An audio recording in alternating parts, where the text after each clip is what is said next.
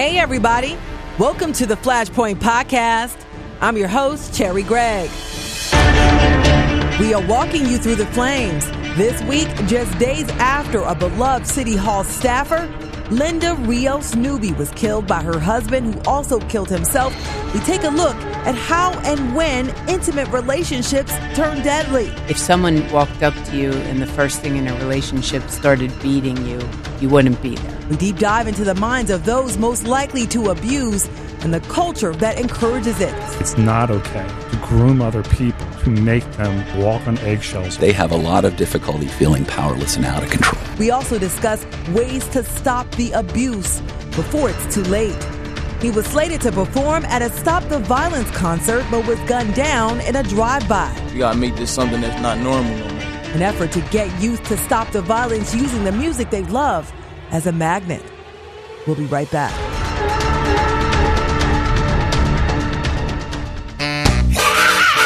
Put the candles on the cake. Gonna celebrate. Hey, everybody. We are so excited. Flashpoint hits a major milestone. Happy anniversary. The baby turns 1 on August 27th. Thank you guys for all your support. And to you, Brianna, our producer, yay. Brianna Bonds is behind the scenes, but she does so much for Flashpoint. Thank you for all your help. No problem, Cherry. I'm happy to be on board. I'm happy that we're celebrating this anniversary, and we hope to have some anniversary specials coming out soon. Yay. That's exciting. Yeah, and please follow us on Twitter. Follow us at Flashpoint Show.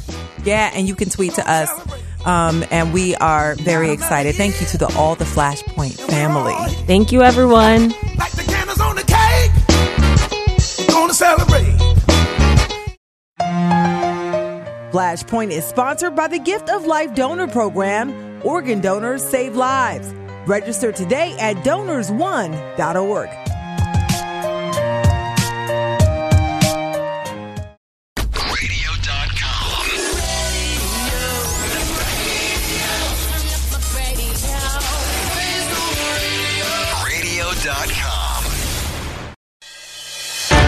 This is the Flashpoint podcast, where we talk about the issues that get everyone hot and bothered. I'm your host, Cherry Gregg. The focus is domestic violence turned deadly. This month, murder-suicides have dominated headlines, and 2 hit close to home. On August 17th, police found City Hall staffer Linda Rios Newby on the floor in the bathroom of her Northeast Philadelphia home. The mother of twin daughters had been shot 3 times by her husband, who then turned the gun on himself. Can't frankly come to terms with what we call someone to orphan their children and kill the mother of his children. Who could forget the incident on August 7th? Police say Jeff Masuko shot his 7-year-old daughter, Kaden, before taking his own life. He had been in a years-long custody battle with his ex-girlfriend. According to national statistics, half of all American women who are murdered die at the hands of an intimate partner.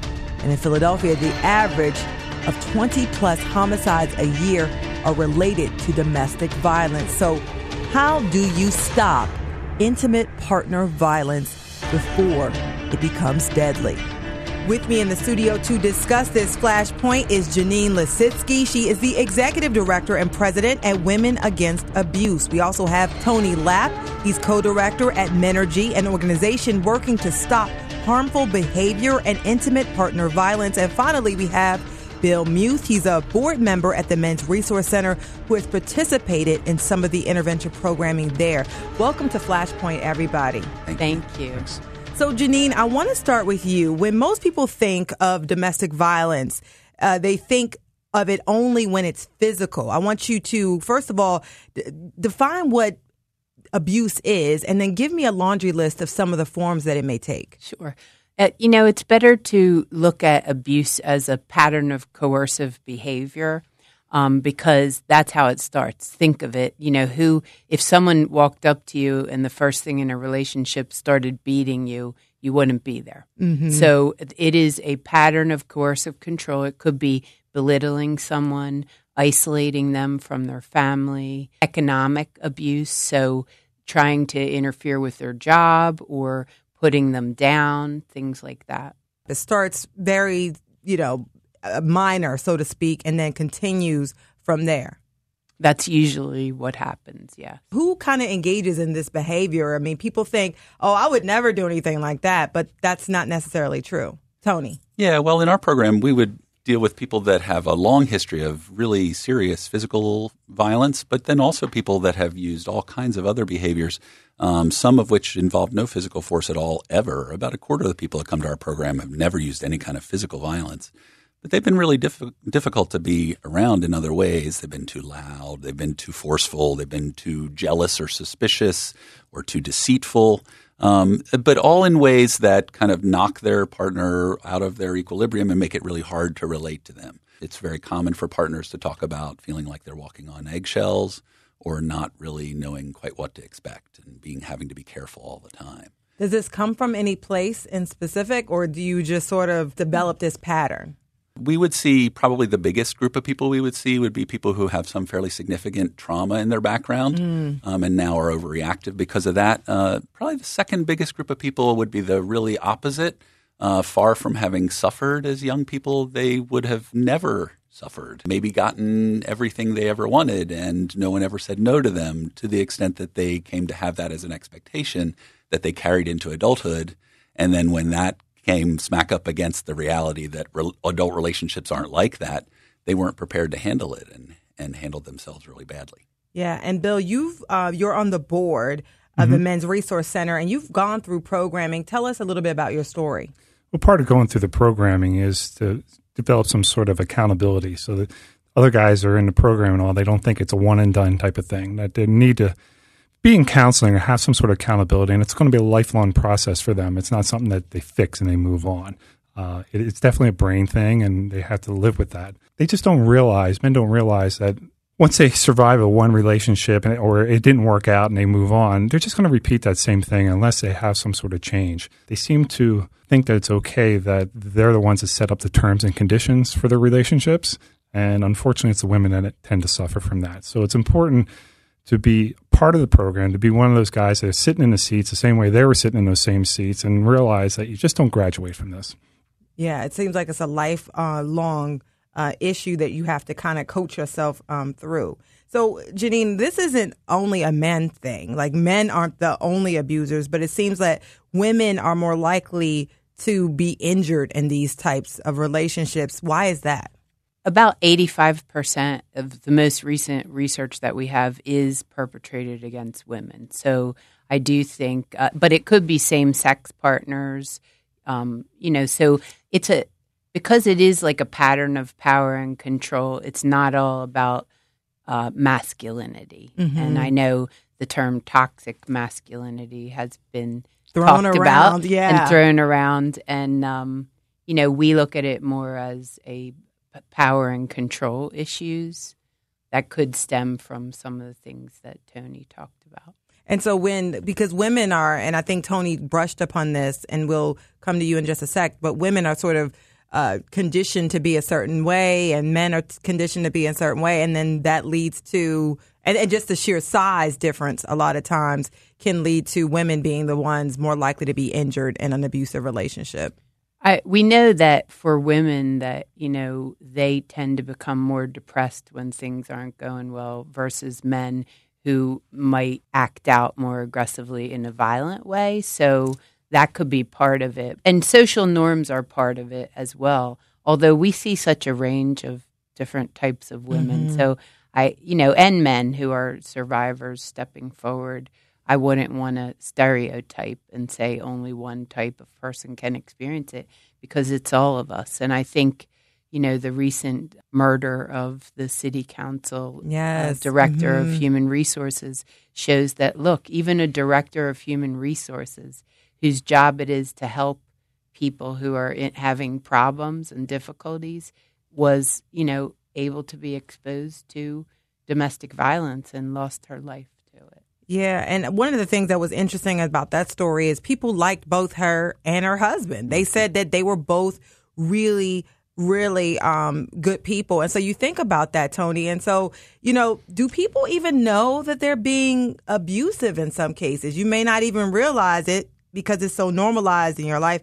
And do you if you realize it, do you want to even stop? If it's a power thing? One of the things that we've been really interested in is this, as in the early 2000s, as anger management became this really big and popular concept, a way of thinking about it, which can be really useful as a way of thinking about what's going on in somebody, but also with some potential for limitations. There are a decent number of people who act harmfully not in a state of rage, that their punishing behavior or their even cruelty sometimes can come with more calmness or out of other emotions other than anger. And I think that there's varying levels to which people recognize that. We're always interested when somebody comes to kind of get a sense of what they already know in terms of like if they have some awareness of the damage that they've caused to somebody else in their relationship. But then there also is an additional piece of like, okay, so have you considered these things? And we pretty regularly find that it's usually a mix. Like people oftentimes have people will say after a certain amount of work, listen, I always knew this was wrong. I knew when I did it that it was the wrong thing. I felt justified doing it, but I knew it was wrong. But there are also other things that people say, I never thought about it that way. I never considered what this might be like, but that makes sense. Mm-hmm. And so do they want to stop? Do you say to yourself, well, yeah, I know I did this, emotionally thing and my wife cried or the person cried and maybe I should stop. Maybe I shouldn't have done that. Yeah. Good news and bad news. There are some people, I wouldn't be doing this. It's going to be 20 years this year that I've been at Menergy. I wouldn't be doing this long if it wasn't that we saw a lot of people who really do change and work really hard, and some of them in really quite admirable ways. That's always really wonderful to experience. But the reality is it's not everybody. Mm-hmm. So some people will choose not to. And there are people who will come who will be very honest after a certain amount of work, and really. But there are other people who won't. And if somebody's not willing to be honest, you're oftentimes not able to get at them, right? Yeah. But then there's also folks that will be honest, but they're not being honest confessionally. They're being honest bragging or justifying, and will say, "Yeah, I don't feel bad about it because they deserved it." Yeah. And the reality is that programs like ours, we don't work miracles. We have tools that we're developing. We're still fairly young work, but there's some things we've been learning. We have some things that we can do, some strategies and ways of helping somebody to think through something that for somebody who would want to be better really can be effective. But if somebody doesn't want to be better, you can't just send them somewhere and expect that the program will like tap them with a magic wand and change them. Yeah. Change is something that you have to desire. And so, Bill, what's the biggest challenge with change? What makes someone say, you know what, I'm going to take this program seriously and I'm going to shift my mindset? Well, I guess the biggest obstacle is their belief system. They just don't want to change. They have certain beliefs. They have friends that agree the same way. You're always going to find somebody that's going to let you be at that point where, yeah, you were the victim. These things really did happen to you. And you start believing some of those things. Tony was mentioning how some people would use anger and intimidation or what have you to get what they want. Ultimately, they're always in control. They always they'll use anger, if that's the case, to do what they need to get done. So what will help them change is actually change their belief system. They need to completely change the way they think, which is a difficult thing to do. And it doesn't happen overnight, and it takes time. It takes years of counseling to be able to get to that point. You need to step out of denial. A lot of guys don't even know they're doing these things because they'll have their buddies agree with them and say, she was behaving badly. You did the right thing by standing up for your own rights or what have you. But it's just got to be unacceptable. You got to find accountability partners that are going to be able to tell you that. And you're going to need to trust those people. Janine, if we go back to this issue of toxic masculinity. I mean, this is a term that's thrown around because we live in a society that was founded on male supremacy. The men are the head of the household. They're the ones running everything. And women are the in the background and things like that. So when you think about that, are there signs that this still exists and that this can, in some ways, be the basis of some of this abuse? That you mean that these social norms? Oh, absolutely. I mean, when you think about it, like in our country, who's still in control? Is it white males? There's a lot of control there, throughout the country. So I do think that that kind of patriarchism is still there, and we haven't overcome it by far. As we see the shift, though, for more gender equality, is there like this bump? Do you see an increase in the conflict? Because there's a lot of women more assertive now, and it's a backlash to it. Because I don't know if the other half is shifting in the same way. We see a steady stream of people who are experiencing this level of violence, and at times there's been spikes in that. In Philadelphia, I can speak to most knowledgeably, and that was like back when we had the recession. There was a doubling of domestic violence homicide. Women Against Abuse started noticing that we were turning away a lot more people who needed safe shelter. So, those were some stats that were alarming. And there is research to show that if someone who's acting abusively doesn't have a job, but the victim does have a job, that there can be an exacerbated level of abuse. And again, it's a power dynamic. So, there's less power than when you don't have the economics, and that was at least what the research showed. That was national research.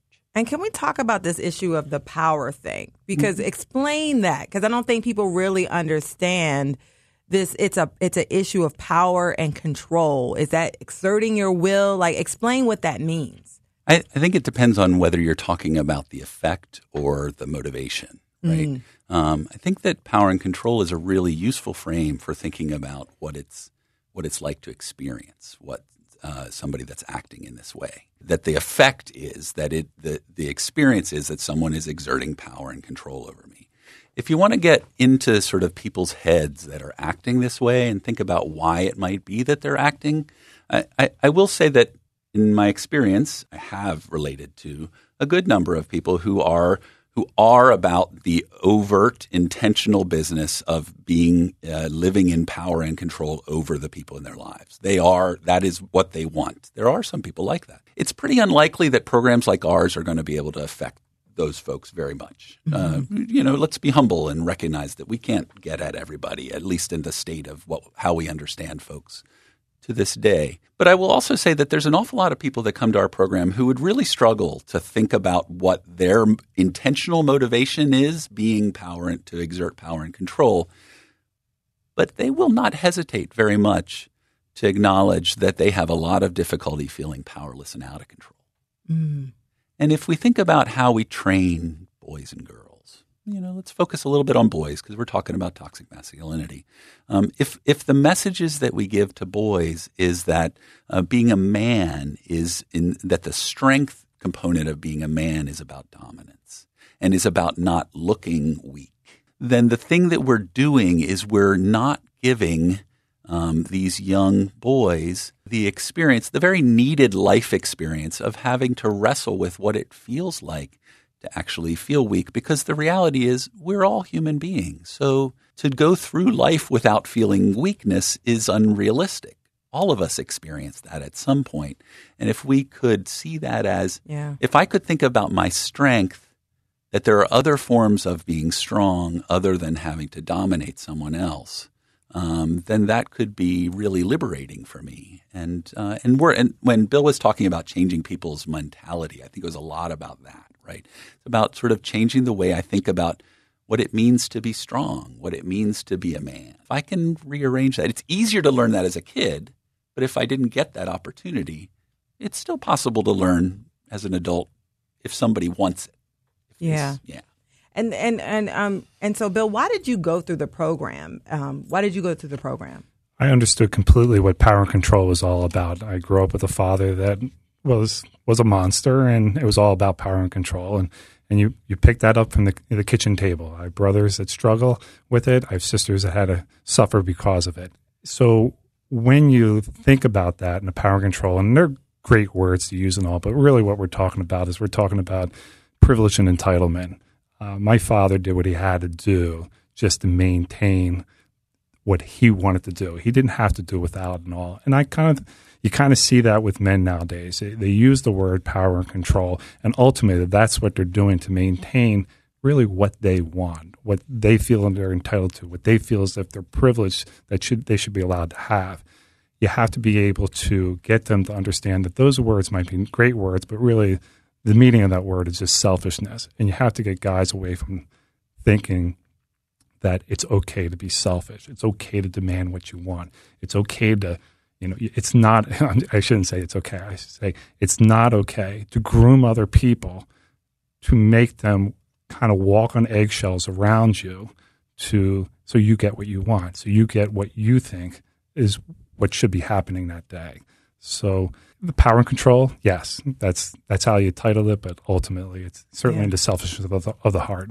Yeah, and I wonder, as a follow-up to you, Bill, I mean, does the acting out come from a fearful place? When you lose power and control, you get scared, and so, boom, the abusive, all the list of things that Janine mentioned come out as in a response to that. It definitely is a response to that. It certainly is reactive behavior, but the reactive behavior is because your goal is to always have that dominance, and it's that fear of losing that dominance that you will do anything to maintain that. And somehow you convince yourself that it's the right thing to do because you're keeping it all together. But it's the furthest thing from the truth. We shift the conversation. I mean, it starts out where, it's a very loving relationship. And then, slowly but surely the screws get twisted in. And eventually it becomes where it's full out abuse. Why do people just stay? Why not say, you know what? He don't like me. I don't like him. Let's break this thing up. Well, because it happens over time. And by the time it gets to the point where people are thinking, hey, I should get out of here, I think that they're really beaten down, like psychologically, and it becomes harder. They're isolated because they've been taken away from, family and friends. So they're kind of more alone. They may be involved where they have a family then, they have kids, or they have cultural beliefs, religious beliefs. There's so many reasons. Economic issues. In Philadelphia, we know, economics is a big barrier to people being able to leave and stay away, because maybe their only choice is either stay with this abuse or live on the street, I mean, that's what we're facing in Philadelphia, because we are the poorest major city in the nation. So it's very complicated. Yeah, and I know that women especially are more vulnerable that period through separation, that the breaking period where you're trying to actually split up, it could be a dangerous time. Yes. And again, because the person who's been abusive is losing control over that person, they're separating from them. And so it's a dangerous point. And I've heard cases where the victim felt that the perpetrator was going to help them, help them to move, and suddenly they show up and they're murdered. So, we always tell people, don't get lulled into a sense of everything will be all right, and really do safety planning. If you're leaving a relationship that's been controlling and abusive, then call the Philadelphia Domestic Violence Hotline, work with someone to do safety planning around getting out. And that number is 1-866-723-3014. Yeah, and I know that Linda Rios Newby was during that dangerous period when this she lost her life, and then her husband, took it out on himself as well. Tony, I mean, we talked about the fear, we talked about the loss of control. How do you break the cycle? Or is it just say, there's no way to break it with this person, I just have to start over? There's a big mix in terms of who comes to us. Some people come not in a relationship. Some people come as the relationship is ending. Some people come in the process of trying to repair their relationship. So I don't know that there's one trajectory or one final result. A lot of it depends on sort of what a person can do, and at the end of the day, whether they can reconstruct trust and safety between the two of them, which sometimes can be a hard, long process that's difficult to stay with how long it can take. I mean, I think the people that come to us, a lot of the partners are really living in hope. Not all of them, but for many of them, the stakes are so high. There's children involved. I think of their family as my family. I think of their friends as my friends. We have our finances all completely wrapped up in each other. I care about them because the times of abuse are not the sum and total of the whole story of the relationship. There are other things that have felt rewarding, and so I still do also care. This is somebody I fell in love with. So, people really – one of the things we try to be mindful of is that we're trying not to play into people's hopes, right? So we're trying to actually, we talk to partners as somebody comes. we're also in communication with partner. And part of what we're trying to say is not everybody that comes here is going to change. Yeah. So these are the things we'd want you to be watching for, but we also want you to be using this if you can. We'd like to encourage you to use this as a way of sort of gathering information so you can figure out what you need to do or what you want to do in your relationship. And sometimes that means people find their way back to each other, but sometimes it means that they don't. They may end up having to co-parent together or something, so there may be an ongoing relationship.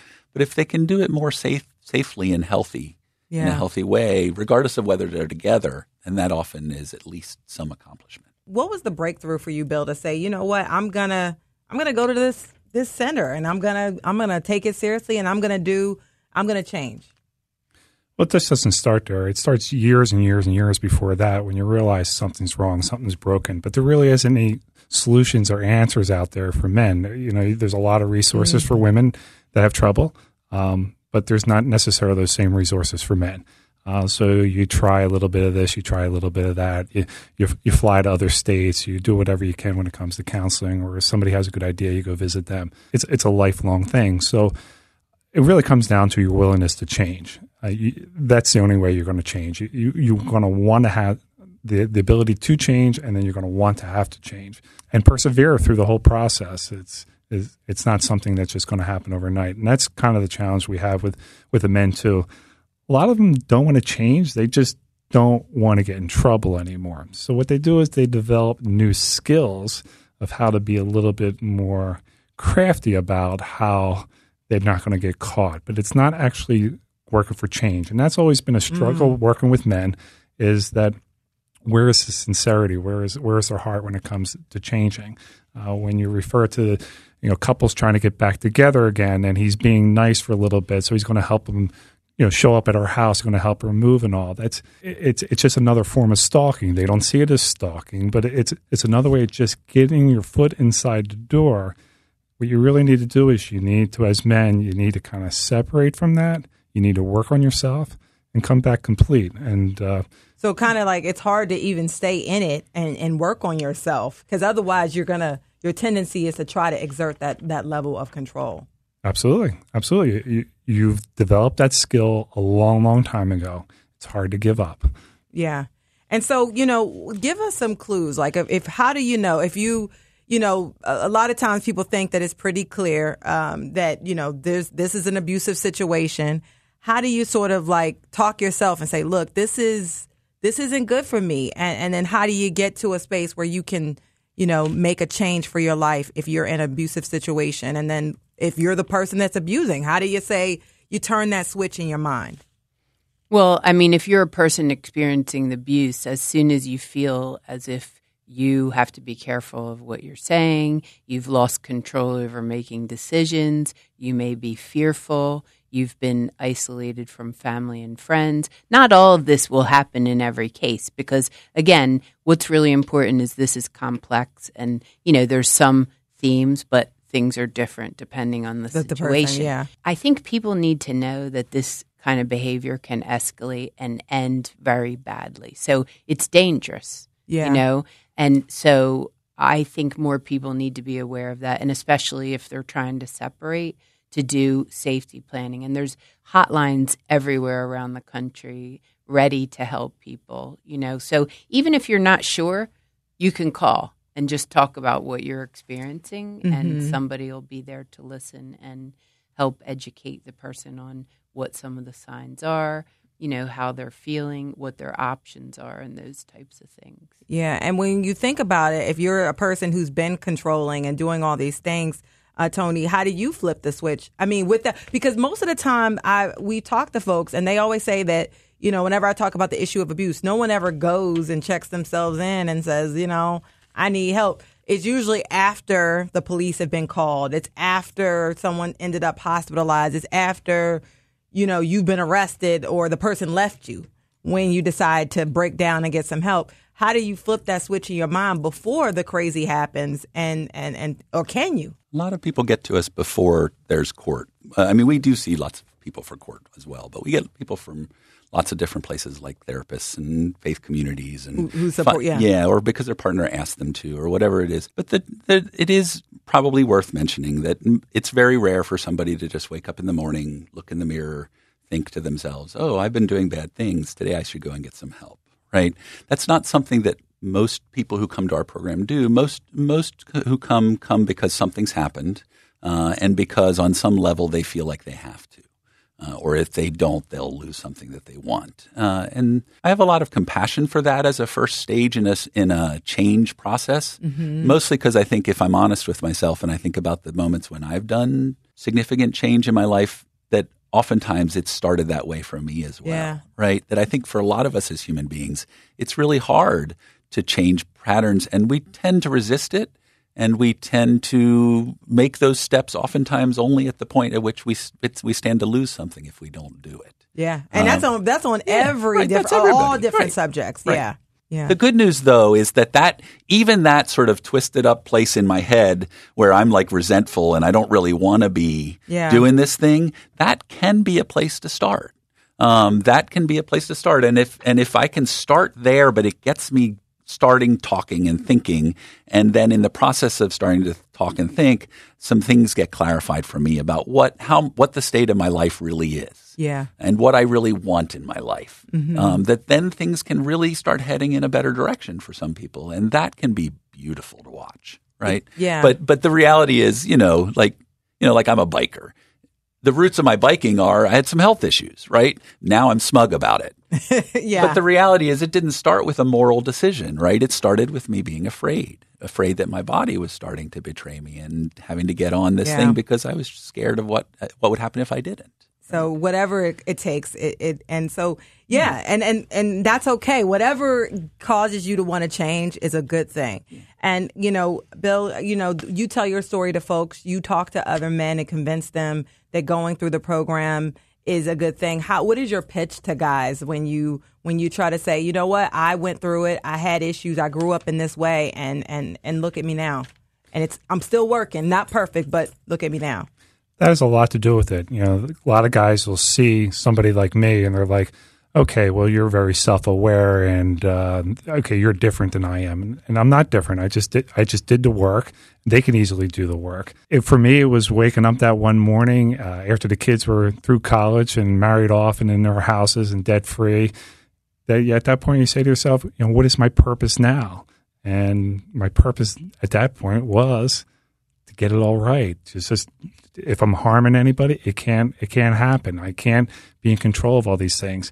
Unfortunately, a lot of people aren't at that point where they can look at themselves and have some self-reflection and say, what is this all about? What is my purpose? What should I be doing with this? And if I can have a couple stories or a couple instances to help these guys out, I'm going to tell them. I'm going to share with them.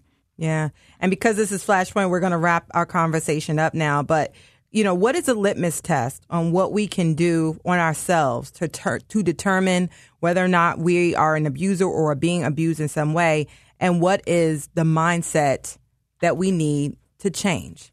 Because this is all about changing before it becomes a situation like what Linda and her family experienced, leaving her twin daughters without parents. I think, one thing is, are you afraid?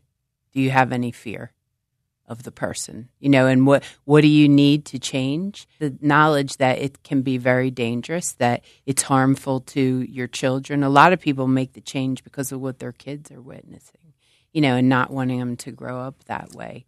So, and also nobody deserves to be abused, and there's a way out, and there's people who can help you through it. Yeah, wonderful. And Tony's one of those people. Yeah, I'm less interested in labeling the person and more interested in kind of trying to figure out what's happening.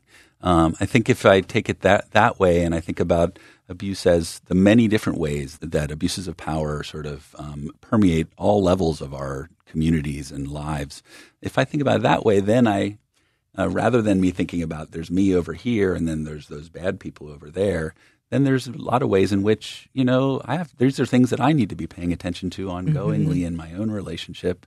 Recognize sometimes, to my great sadness, that there are still things that I'm finding myself wrestling with and struggling with, and thinking about how to be reflective and how to create systems of accountability so that when I see things, I can take action, but also if I'm not seeing things, have ways for people to be able to help me to see something that I might not be able to see. Those triggers.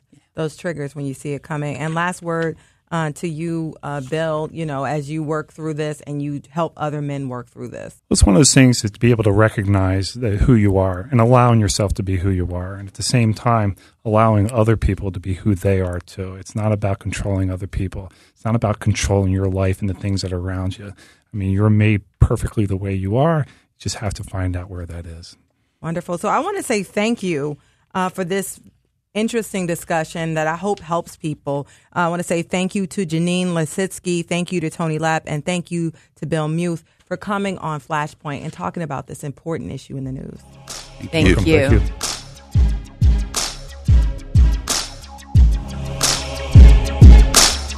If you feel you are in danger because of an intimate relationship or you need help leaving, contact the Philadelphia Domestic Violence Hotline at 1-866-723-3014. You can also log on to womenagainst.abuse.org for more information. Now, if you have issues with anger, power, or control and are a man, you can contact Menergy. You can go to menergy.org. That's spelled MENERGY.org. You can also contact the Men's Center for Growth and Change. Their website is themensresourcecenter.org. Next up, he was set to go on stage for a Stop the Violence tour, but was gunned down days before. You're killing your own. The effort to make change on stage and throughout the region using hip-hop as a magnet. We'll be right back.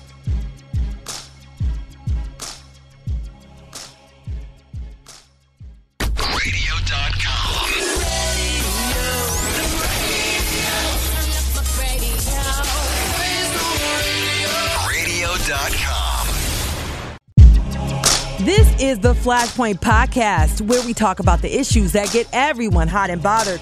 I'm your host, Cherry Gregg, and one thing that gets Philly residents hot under the collar is senseless violence. And this year alone, we've had more than 800 people injured and more than 140 killed by gun violence. And this weekend, Quality Promotions was set to hold a Stop the Violence concert at the TLA on South Street, featuring artists including Averill Davenport, a.k.a. General Rezzy. But on the evening of August 8th, the 31-year-old rapper as well as 34-year-old Nisha Cooper were killed in a drive-by in North Philadelphia. The gunman, he had an AK-47. 4 others were injured during that incident. And now, that Stop the Violence tour is a memorial tour. With me in the studio is promoter Chris Jones and artist Ronnie Allwright, who will be performing in the tour this weekend. Guys, a Stop the Violence tour impacted by violence. Rest in peace, General Rezzy, as well as the other young sister who lost her life. Yes. As well. Prayers go out to their families. That whole incident was very ironic. I just seen General Rezzy a few days before that. Mm-hmm. And to see the energy, the excitement that he had towards his endeavors with what he was getting ready to do in the music business. Not just Rezzy, his whole neighborhood was excited for him. The energy, that whole... Yeah, I was watching some of the YouTube videos of him performing and, some of his music, listening to some of his music. He had some good songs. Great songs. He was trying to bring back, a certain form of hip hop that a lot of us love. It was, a more simplex form, a more lyrical style. Added with some of the new age flavor. So he was a real impactful artist, and a lot of people looked up to him. He brought Styles P down to the block, and a lot of, that's one of the hardest rappers out there. A lot of people respect that guy, but, guys was checking for him from different states coming down. He brought a brother down here from New Orleans, that came down to see him on the street. So, Rezzy was definitely working in the game. Yeah, and Meek Mill actually posted about him and said he had potential. Yes. And so he was just 32 years old, coming up, father of 2 kids, and got killed and gunned down right as he was promoting a Stop the Violence tour. And so tell me about this tour, because someone who's trying to stop violence is taken by violence. I initially went in to promote this tour. I saw how the community was, prior to this, obviously, and just start. I was trying to just reach out to the kids. Yeah. Because last summer, going into this summer, it's been a lot of senseless stuff going on, you know. And what I was trying to do is, like, you see my shirt, it says edutainment is key, you know. And I say that to say, I figured I could get everybody, you know, into one area as far as these youth, because they love these, you know, they love hip hop. These artists, yeah, you know, and then we could still educate them when they get there. Yeah. You know what I mean? And I say that because, you know, we added the brother Wallow, you know, to host it and to talk to the kids in between the acts. We got brother Dr. Umar coming down to talk to the kids. We got Terry Starks. It's not just hip hop, you know. We're gonna have guys, you know, come in. We have shout outs to Chief of Staff Malcolm Yates. Yeah. You know, he's going to come through and tell a story. We know, you know, he has a pretty personal story of him losing a brother at a young age. You know, now that it's become more or less it's a tribute now as well to General Rezzy. A lot of people reached out across the city, across just the tri-state area to say, hey, what can we do? Can we get a spot on that show? You know, we want to come in and say something about the violence. I'm talking about 200 artists and managers over the last 3 days. Wow. You know. I know that, Ronnie, you're going to be performing during this. When you heard about General Rezzy, I mean, what went through your mind? Just regular things now in the Philly streets now. That's what we trying to make this not normal. And now it's like I'm immune to it now. We just got to get past this. We got to make this something that's not normal no more. You know what I'm saying? We got to get out of this. We got to stop the violence. It seemed like people... It is normalized in somewhat when you hear another person got shot. They're like, dag. Right. But when you see someone who is, you know, working their way up, things are actually starting to happen. This wasn't a person who was, you know, his life was going to be good. This is, you know, a lot of people say, oh, you know, I'm not going to make it to 25. You know, they living in despair. Sure. He had hopes, dreams, potentials. It was working out.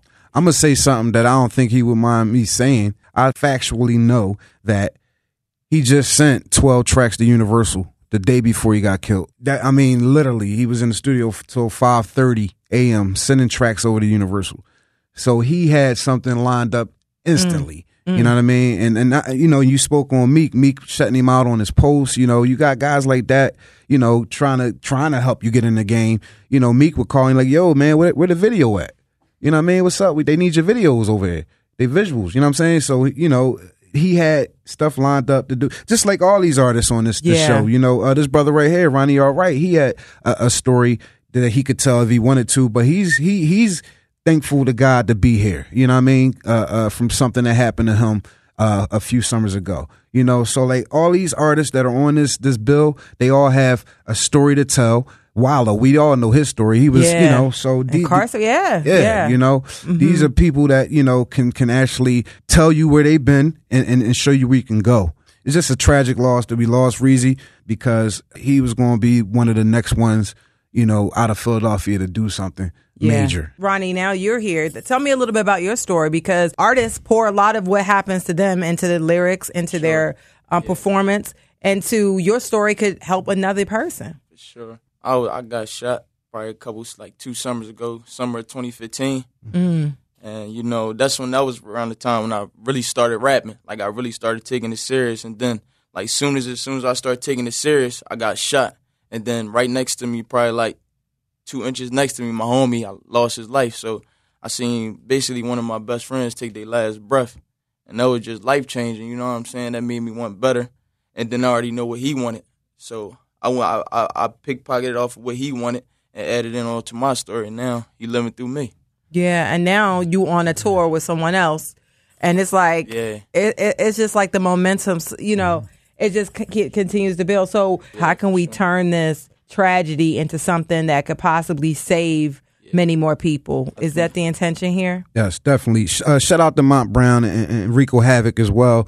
People are tired of what's going on. Like, we got all kind of people that's going to be there that night. And it's almost like there's a momentum building, you know, and I call it the Great Awakening. I feel like a lot of people are waking up, and like we've just kind of been in this space where because it was so normal, we ignored it. One of the reasons why I started this whole thing was I see that the kids have nothing to do. Okay. So what I decided to do was build a platform for it. They love rap, you know. They love Wallow, you know what I mean? And they love rap, they love Wallow. Why do they love Wallow? Is only speaking the truth. He's only speaking uplifting things. and that tells you that the kids want to be uplifted. They don't want to be beat up on all the time and hearing dirt all the time. They want somebody to uplift them. They love these artists that's on this bill. Okay, so we'll combine them, and we'll give them something, like I said, the edutainment part. The music nowadays is no KRS-One's left out here. Is none of them guys that are actually speaking, truth to power. Truth. Yeah. That's been shoveled out by the label. So, you got to kind of dig through what you hear, but this is what these kids are seeing.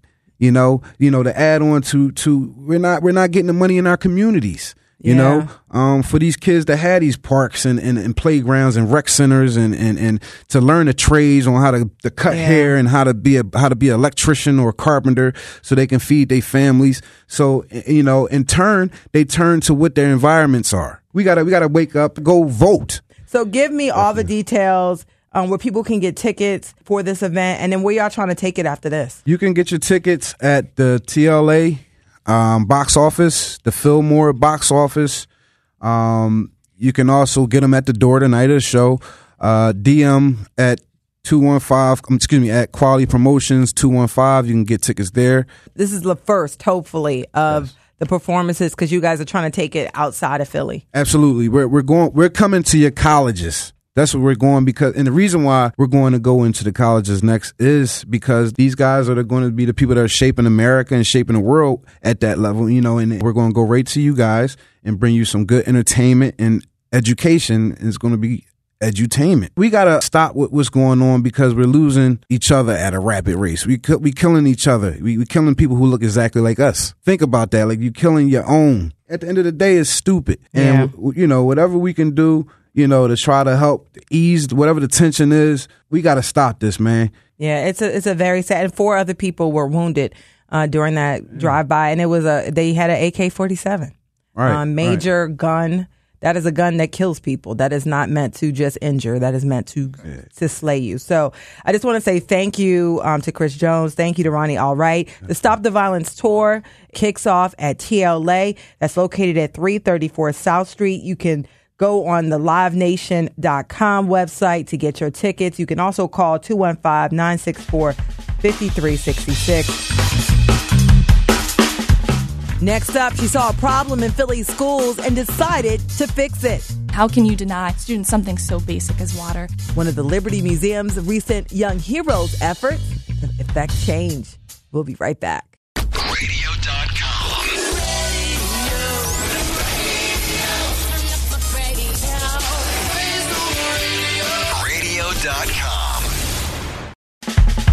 This is Flashpoint, and I'm Cherry Gregg. We here at KYW are all about community, and this week, it's all about young heroes.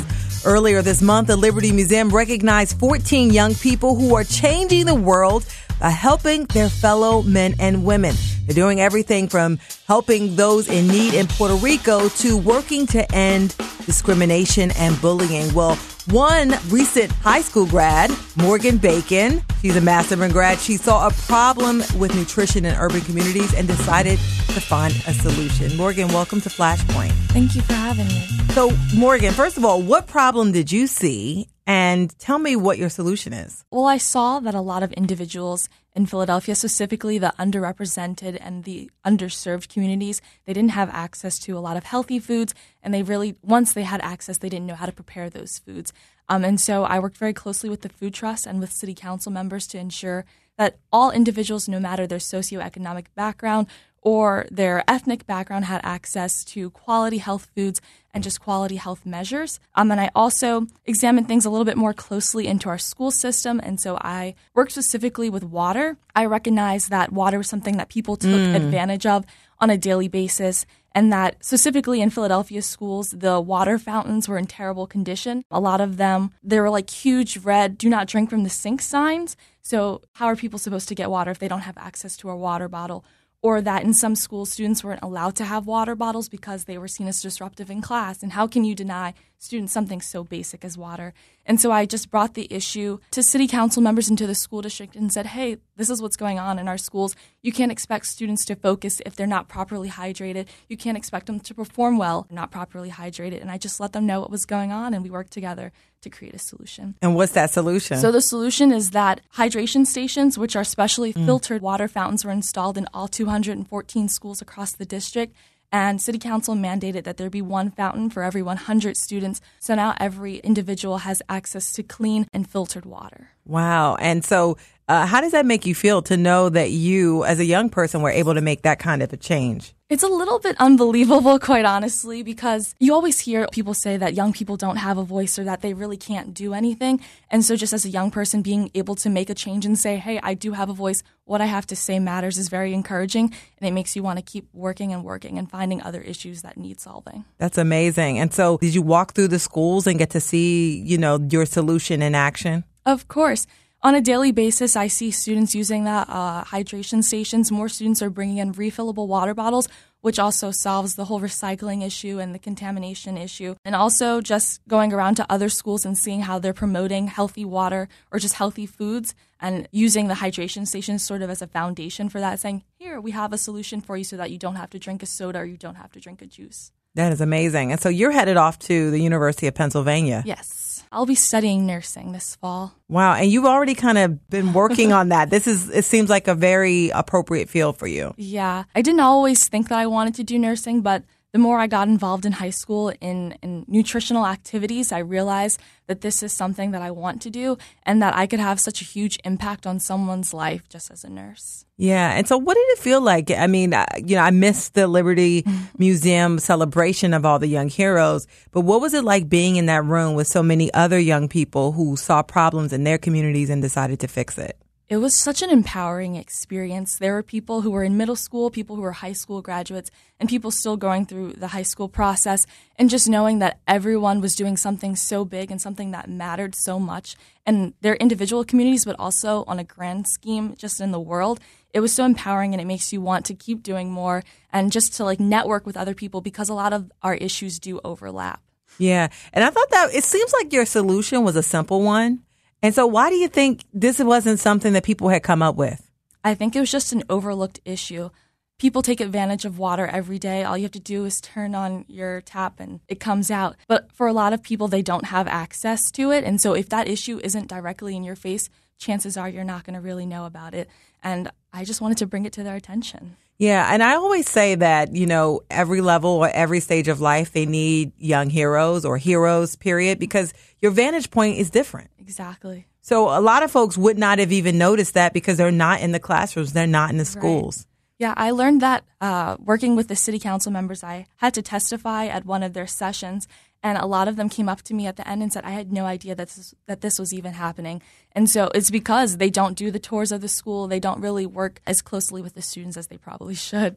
Yeah. And, do you think this was a lesson to you and to everyone else around you? Because it seems like you just decided to speak up and it worked. Yeah, I definitely think it's a lesson that your voice does matter and that your vote does count, because, you elect these people into office and you have to make them listen to you. And if you want something, go after it. Yeah. And you've said that wellness is not a privilege. I absolutely love that phrase. Thank you. Yeah. That's a T-shirt.